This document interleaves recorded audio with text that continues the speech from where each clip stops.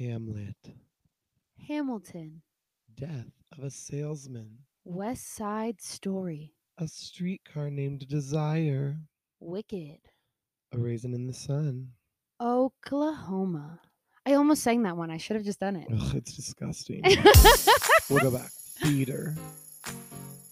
Drama. Sorry, I couldn't remember what that word was. Thespians.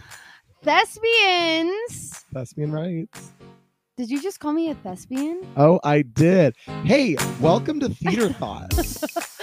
We are your hosts. My name is Kiara Sweeney. I'm Ty Etherton, and I want you to think of this as like a conversation with like your two best friends about all the weird, geeky stuff. You can't talk about with your non-theater friends. 'Cause Absolutely. They don't get it. No, it's Theater Thoughts. Yeah. Absolutely. People who are like super into the performing arts, right? You're not a thought in the bad way. No, you're a thought in the theater thought. Like you love theater to a slightly scary Degree. degree, right? We have a podcast. Yeah. This is our podcast. And I feel like this introduction is like really perfect because it's super chaotic, which is probably, in all honesty, guys, friends. Y'all. Yes. Absolutely. Everyone out there. So what are we talking about on this podcast?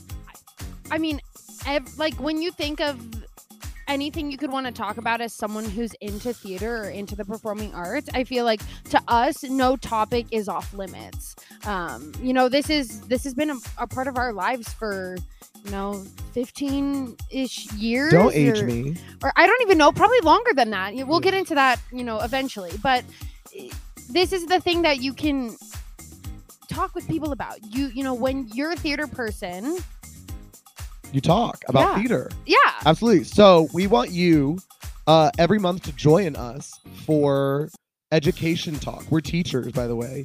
About theater, about performing arts, about what's going on in the theater world here on Theater Thoughts. Yeah, we're going to geek about musicals.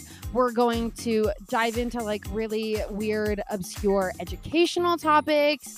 And we're going to take you along with us on this, for lack of a better word, journey. I love that it's a journey. Don't be shameful for it.